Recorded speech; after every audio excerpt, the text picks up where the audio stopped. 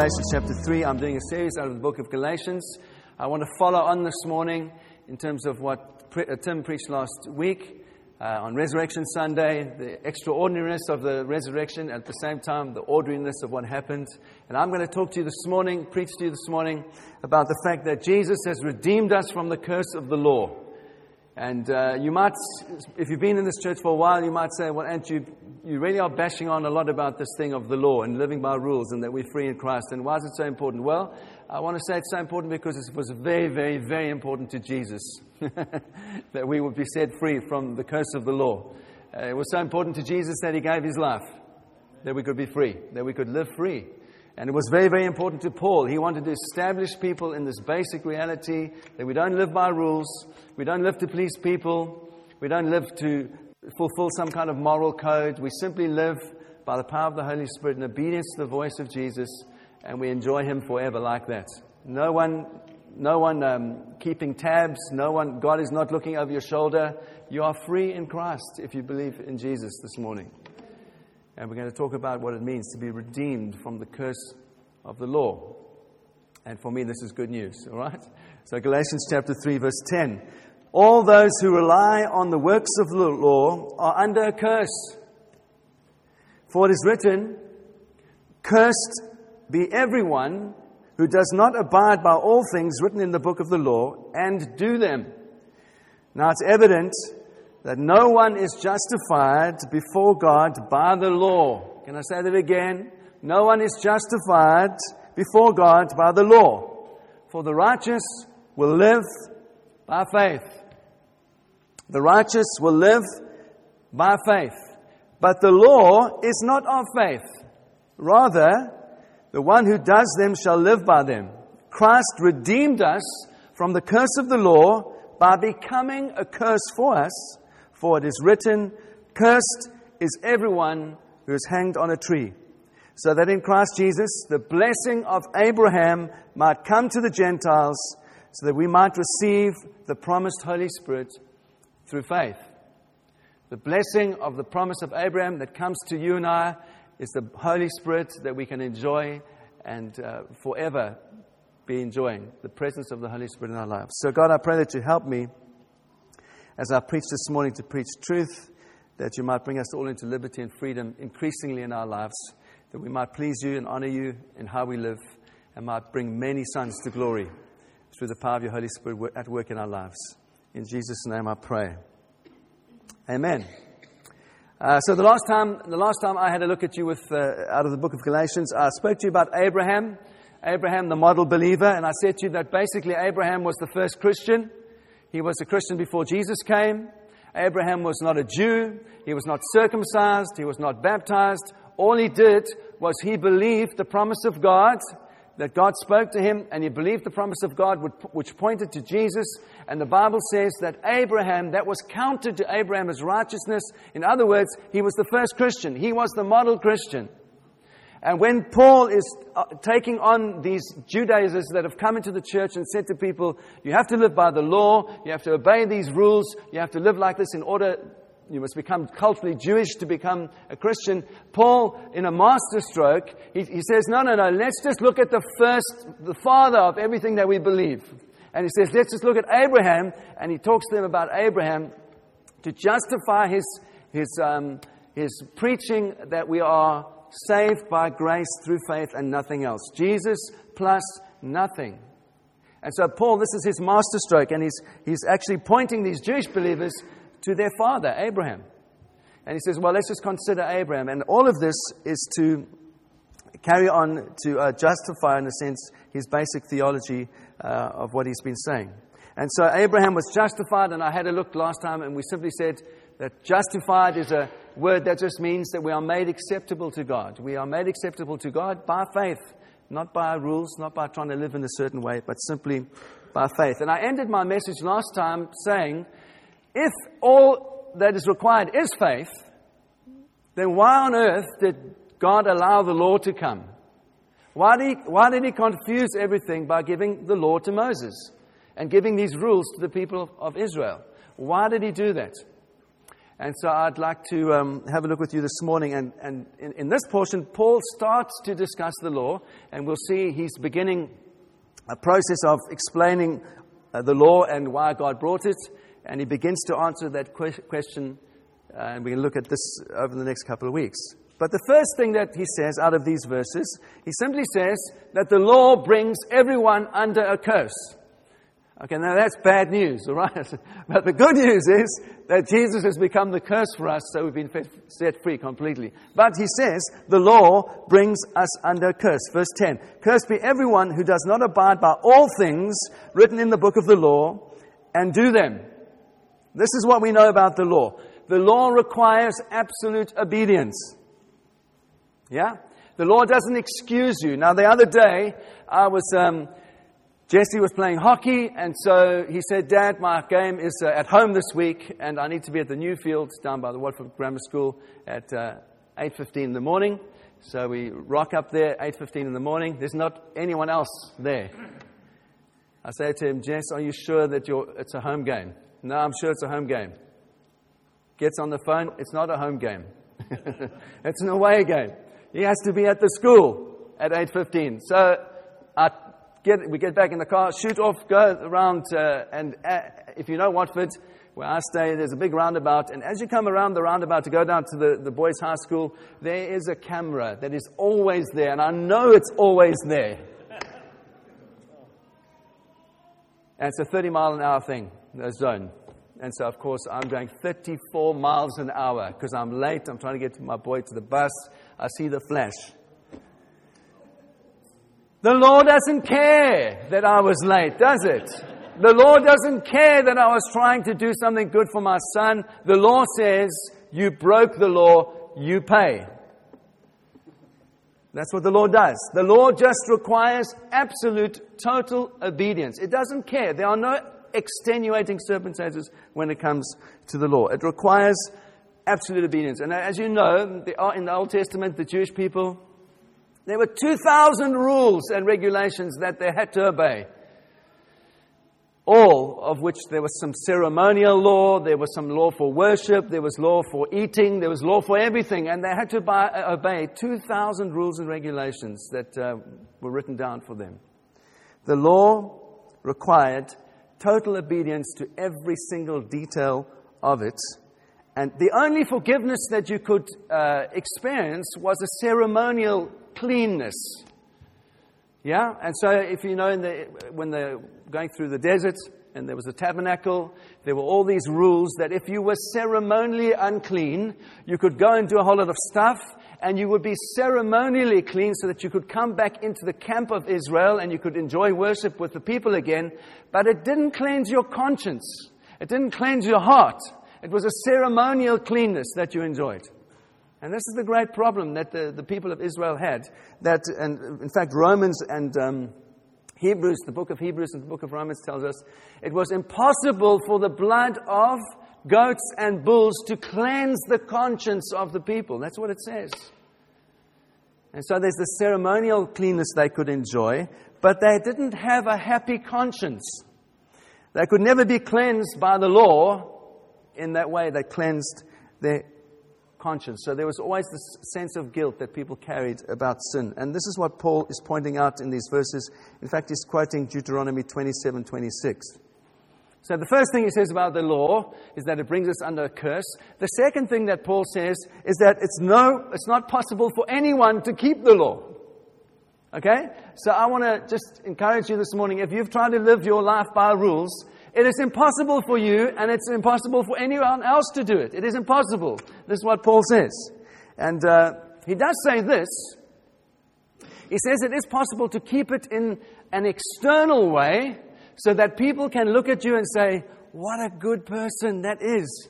Do you see how holy they are? Do you see how righteous they are? Do you see how religious that person is? Paul says he lived like that before he was saved. Do you know that? Well, I say that. Well, Philippians 3 verse 6, Paul says of himself, before he was saved, he says he lived like that. That people could point to his life and say, what a good Jew Paul is.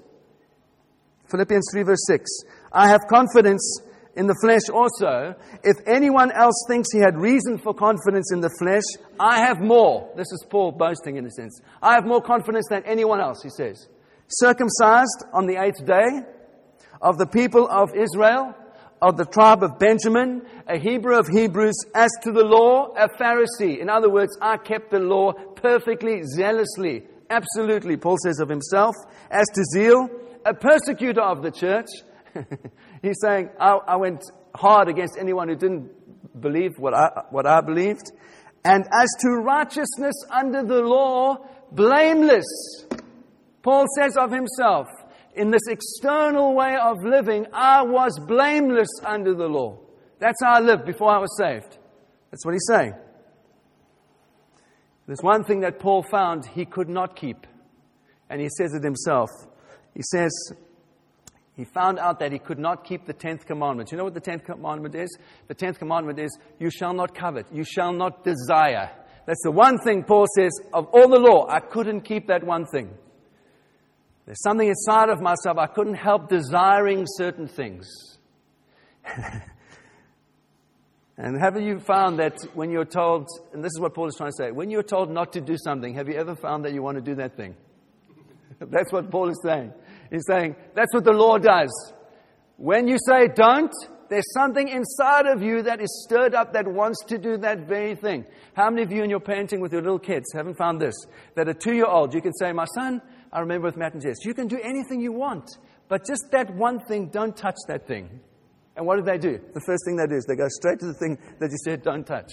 Isn't that true? There's something in our flesh that wants to break the rules. That's what the law does. All it does, it stirs up that desire to want to break the rules. When I was at school, most of my high school, I was at a boarding school.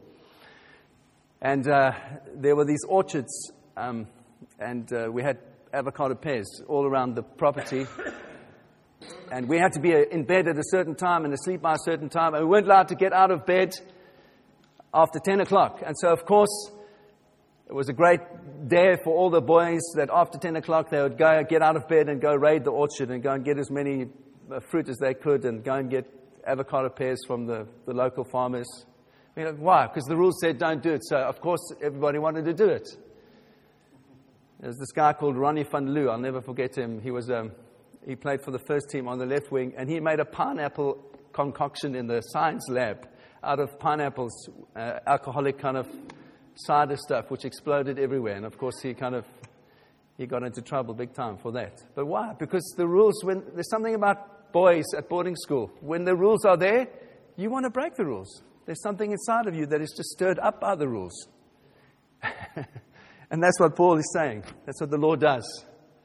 It brings you under a curse. You can't keep it anyway. And it's something inside of you is stirred up by the law that you want to break it. And he's saying, what hope do we have? Well, there's one hope that we have, is Jesus.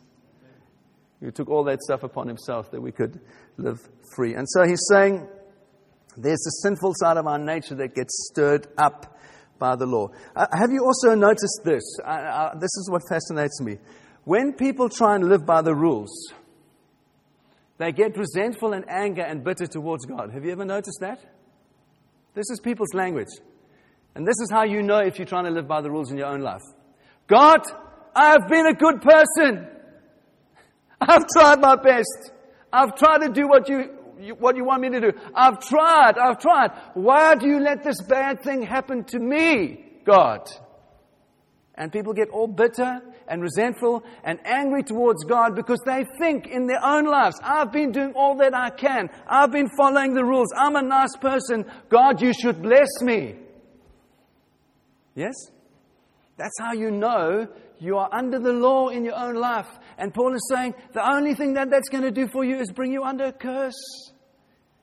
Be free from the curse. Be free from the curse. The way that you get free from the curse is you put your faith, your trust in Jesus, who became the curse for you. And then the law has no bearing on your life anymore. You live free. Come on now, this is good news. This is what we should be telling everybody. And I'm just finding in my own life that this thing goes deeper and deeper and deeper and deeper levels in your own life, doesn't it? And you find that you're responding out of, even if it's your own rules, even if it's something that you put on yourself, in your marriage, in your parenting, with your friends, when you have expectations of people and that they should behave in a certain way. It's because you are putting that person under rules. That's your own rules. Set them free. Let them walk by the Spirit. Let them be accountable to God for their lives. You be accountable to God for your life. This beautiful thing that Helen shared with me. Have you got it on your phone? Mother Teresa, listen to this. Mother Teresa, this was on Facebook. This is obviously not planned, I'm afraid. Can you find it quickly? Yeah, no pressure. My rules. Come on, Helen. What's wrong with you? Oh, don't make your problem my problem, by the way. Okay. No pressure. Anyway, it's Mother Teresa, and she says some amazing things. She says, if I could just, here we go. It's talking about living your life before God and nobody else. This is what she says. She says, people are often unreasonable and self-centered. Found that? Forgive them anyway. If you are kind, people may accuse you of ulterior motives. Be kind anyway. If you're honest, people may cheat you. Be honest anyway. If you find happiness, people might be jealous. Be happy anyway. The good you do today might be forgotten tomorrow. Do good anyway. Give the world the best you have, and it may never be enough. Give your best anyway. For you see, in the end, it's between you and God. It was never between you and them anyway. It's brilliant, isn't it? What's she saying? She says, we live for God. We live to please God. We don't live to please people. Do your best. Live free. Live from the inside out. Live by the power of the Spirit and live free, and everybody else must live free. We don't live for people. We live for Jesus. Amen? Okay, so Paul, first point he makes. The law brings you under curse. Second thing he says, no one can keep the law anyway. The third thing he says is that even the Old Testament prophet Habakkuk pointed us towards faith. That's what he says. In verse 11, he's quoting Habakkuk, the Old Testament prophet. Now it is evident that no one is justified before God by the law, for the righteous shall live by faith. You see, that's why Jesus was so blunt with the Pharisees. That's why Jesus really got up their noses, because the Pharisees thought they were obedient to the law, but Jesus showed them in the inside of their lives, in a strange way, they were completely blind to the law. Have you ever found that about legalistic people? Legalistic people are always pointing fingers at everyone else and saying, you're not doing that, you're not doing that, you're not doing that, you're not pleasing Jesus. And yet there's a strange blindness to the self-righteousness of that. Have you ever noticed that? It is so self-righteous. Pointing out everyone else's faults and not dealing with your own. And this is exactly what Jesus was saying to the Pharisees. I thought of an example as we've just celebrated the resurrection. In John 18:28. They were plotting to murder Jesus, weren't they? They were taking him to be murdered, and at the same time, they were desperately trying to keep the law. It says to us in verse 28 of John 18, then they led Jesus from the house of Caiaphas, the governor's headquarters. It was early morning. They themselves did not enter the governor's headquarters so that they would not be defiled, but could still eat the Passover. So they're taking Jesus to be murdered. They're planning to kill him, and at the same time, they are keeping the law perfectly. Not defiling themselves so they can eat the Passover. That's what religion does. Makes you blind. Completely. You can point out everyone else's faults and miss the plank that is in your own eye. And so, Jesus always, you notice how strong He is with the Pharisees? Notice how strong He is with the religious people? You notice how compassionate He is with sinful people? Luke 11:39, you Pharisees, clean on the outside of the cup and dish, inside, full of greed, full of evil. Luke 11:42, woe to you Pharisees, for you tithe mint and rue and every herb, and you neglect justice and the love of God. These you ought to have done without neglecting the others.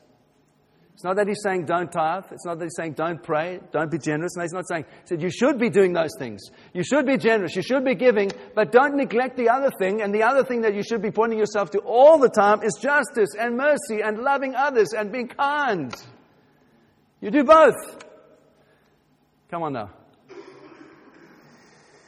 And so Jesus is reminding us in these statements that He makes that true obedience to God only comes after we come alive to God. That's when we start to be truly obedient. It's only after that we've been accepted by Him that we are given this new life. And you see, why Paul is quoting Habakkuk when he says the righteous will live by faith. That's the emphasis. The righteous will live by faith. It's echoes of Genesis 15:16, isn't it? And this righteousness was credited to Abraham as righteousness. It kind of sounds like that. But Habakkuk is going further. He's saying, no, it's not just about being justified. It's about by living by faith. Sorry, I'm spraying all over you. I just saw it went like that. The righteous will live by faith. What does that mean? It means that he's talking about the life that comes by the Holy Spirit. That's what Paul is talking about. He's thinking about the Holy Spirit when he says that. When we are right with God, when we have been made accepted before God, we begin to experience life. In other words, the life of God begins to flood our souls. We become sensitive towards the Holy Spirit and towards God. We have a desire in us and an energy in us to serve the Lord. We have the ability to hear His voice, to understand the Word. Have you ever noticed that before you were saved? You read the Bible, it didn't mean anything. You couldn't understand it. You get saved, you've got the power of the Holy Spirit. Suddenly, I see what it means. You can understand. It's supernatural. It comes by the power of the Holy Spirit. That's what He's saying. The righteous, those that have been justified, those that have been made acceptable, they will live by faith. They will have that inner power, that inner source, energy that comes from the Holy Spirit. I want to say to you this morning, if you are lacking that energy, we want to pray that the Holy Spirit would come and refresh you. Because you need it. You know, the Holy Spirit is wonderful. He leads us into truth. He leads us into righteousness. He teaches us. He helps us to resist temptation. Men in the church, if you are unable to resist sexual temptation, I want to ask you, are you renewed on the inside by the power of the Holy Spirit? Because that's what enables you to say no. The power of the Holy Spirit inside of you enables you to say no. He's beautiful. He's the energizer. He's the one who gives strength to the weak. We sang about it this morning. Still my friends. The righteous will live by faith. That's what Paul says. The fourth thing he says, and I'm nearly finished. Do you notice he says, the law is not of faith. The law is completely different from faith. Completely different. The one who does them shall live by them. In other words, Paul is saying that the law doesn't even require faith. You can obey the law without having faith in God. That's what he's saying. And when I was looking in the scripture, you know, in the Old Testament, when the Bible talks about the law, it does not talk about faith at the same time. There's nowhere that I can find that the law and faith go together. Nowhere. Never mentions the law. And so, Paul says, like I said in Philippians 3, Paul points out already that he had achieved this kind of level of righteousness even when he was saved, before he was saved. He was righteous in the eyes of the law and he didn't even believe in Jesus. Didn't require any faith. And so these are the key things that we need to understand as we start to talk about the law and why it was given. The law was given because of people's sin. We're going to look at that in the next couple of weeks. It was designed by God to help to control unconverted people in the people of Israel. Unfortunately, it brought people under a curse, and they couldn't keep it. But it was temporary. The law is temporary. Why? Because the law, like a schoolmaster, points us towards what we really need. That's what the law was given to us, to point us towards what we really need. And what do we really need? We need a Savior. We need Jesus. We need His blood. We need His righteousness. That's what the law does. It points you to Christ. And you begin to understand, I can't do this on my own. It is impossible to live like this. The only way that is possible is to put all my eggs into Jesus' basket and to believe on what He has done. And that perfectly satisfies the Father. And I'm free. Man, that's good news. That's the gospel. And so then lastly, Paul says this: Christ redeemed us from the curse of the law by becoming a curse for us. For it is written, cursed is everyone who is hung on a tree. And I've already said to you that the joyous news that we have is that Jesus became a curse for us. And it simply means here that He bought our release. To be redeemed means to buy at a great price somebody else's freedom. So that's what Paul is saying. Jesus became the curse and bought our freedom at a great price, and that price was His life. All right? Have you ever thought of this? When Paul is saying He redeemed us, he's not talking about Gentiles. He's not talking about people like you and me. Why? Because the Gentiles weren't under the law. The people that were under the law were the Jewish nation. So when Paul says Christ redeemed us, he's talking about Jewish people. That the curse of the law was broken over their lives, and they were no longer under the curse of the law, and that they were free in Christ. And here's the thing that Paul also says, though, is that Christ paid the price once and for all for everyone.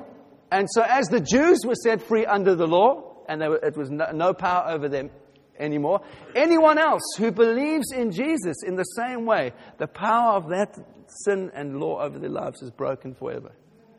That's what he's saying. So as it happened for them, if we believe in Jesus, it happens for us. And in this way, the curse that Jesus took upon Himself opened the way for everyone who is not Jewish, everyone who's a Gentile. I'm a Gentile. You are a Gentile. If Jesus hadn't taken the curse upon Himself, the way would not have been open for all of us to enjoy the freedom that Christ has bought for us. And so Jesus died to save the whole world. And He took the curse of sin upon Himself for the sake of the world, for every single person. And so Jesus made that all possible. And just as the law of Moses prevented Gentiles from becoming God's people, Jesus, taking the curse upon Himself, made the way open for Gentiles to become God's people. And that's what we've just celebrated over Easter, over resurrection time.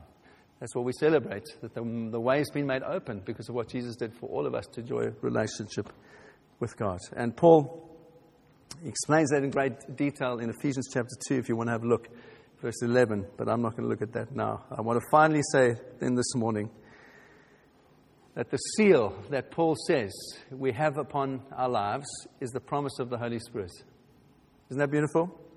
In verse 14, he says, all that took place on the cross, all that Jesus did in becoming the curse for us, was so that the blessing of Abraham might come to us and we might receive the Holy Spirit. The blessing of Abraham is the Holy Spirit. The blessing of Abraham for all nations is the Holy Spirit that we can enjoy in our lives.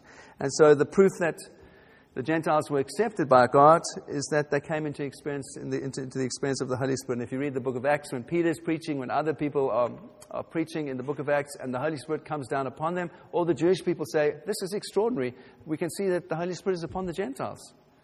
Yeah? And they're speaking in all kind of different tongues, and people from all around the ancient world can understand what they're saying because the Holy Spirit is upon them in power and in an obvious way. The seal of the Holy Spirit, the worldwide blessing of Abraham, is the experience of the Holy Spirit. And so I want to encourage you this morning, all of you, my friends, I want to encourage you. Who of us doesn't need more of the Holy Spirit in our lives? We all need the Holy Spirit in our lives. I want to say this to you. If you are struggling in your marriage, if there's just a sense that your marriage is like a little bit kind of rubbing the wrong way and you kind of, you need the power of the Holy Spirit. If you're struggling with your kids and you just like, whatever you try, you don't seem to be able to break through with your children, what do you need? You need the power of the Holy Spirit. Maybe there's some guys at work that you just kind of really get up your nose. Every day you go, you say, Jesus, today I'm going to be a good witness to this person. And you're not there for 2 hours and suddenly you're already like, oh! Do I only get like that? No one else? Okay. Well, it's just for me then. But anyway, so you get really frustrated by this person. More of the Holy, that's what we need. We all need more of the Holy Spirit. I need more of the Holy Spirit. Don't you hear what I'm saying? And so I want to pray for you this morning. I want to pray that if you need more of the Holy Spirit, you would be bold to stand and to come forward, and we're going to pray for you. I'm not going to ask what the reason is. I'm not going to ask why you're coming forward. We're going to pray. The ministry team is going to pray for you that you would just experience more of the baptism of the Holy Spirit upon your life. Where you need power, that you will have power. Perhaps you're someone who's always wanted to share your faith with someone else and you're nervous. You can't do it. What does it say about in the book of Acts? It says the Holy Spirit came upon them. They spoke about Jesus with power, and everyone was amazed. With power and great boldness. If you lack boldness and you want to say, I want to be a bolder witness, then we want to pray for you, that the Holy Spirit would empower you from the inside. Amen? So this is going to require a response. It's going to require you to be brave. It's going to require you to stand and to come to the front so we can pray for you. Whatever you need the power of the Holy Spirit for in your life, we want to pray for you this morning. Is there anyone who'd like to respond? Just respond now. Come, and we're going to get the team to pray for you. During the worship, I just felt some words of knowledge for people for healing. And I just felt different things. So I felt there was someone here who has had a pain in their ear. I don't know which ear, but you're struggling with a quite severe earache. And then I felt there was also someone with an irritation with your skin. Your skin's either very inflamed or sensitive at the moment. I just felt something like that. And I also felt there's someone that's struggling with cysts in their abdomen area, some pain in the abdomen. So. Great. So if you need prayer for healing, we'll pray for you as well.